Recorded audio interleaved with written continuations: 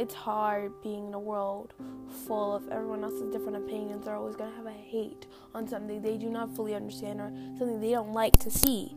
Even if you can be feeling the most confident you've ever felt in yourself, someone will still try to take you down, and it'll hurt because they'll pick at your certain insecurities that just pick at the scab that's been building over for years and years and years, and it's just like, I'm fine, I'm really not.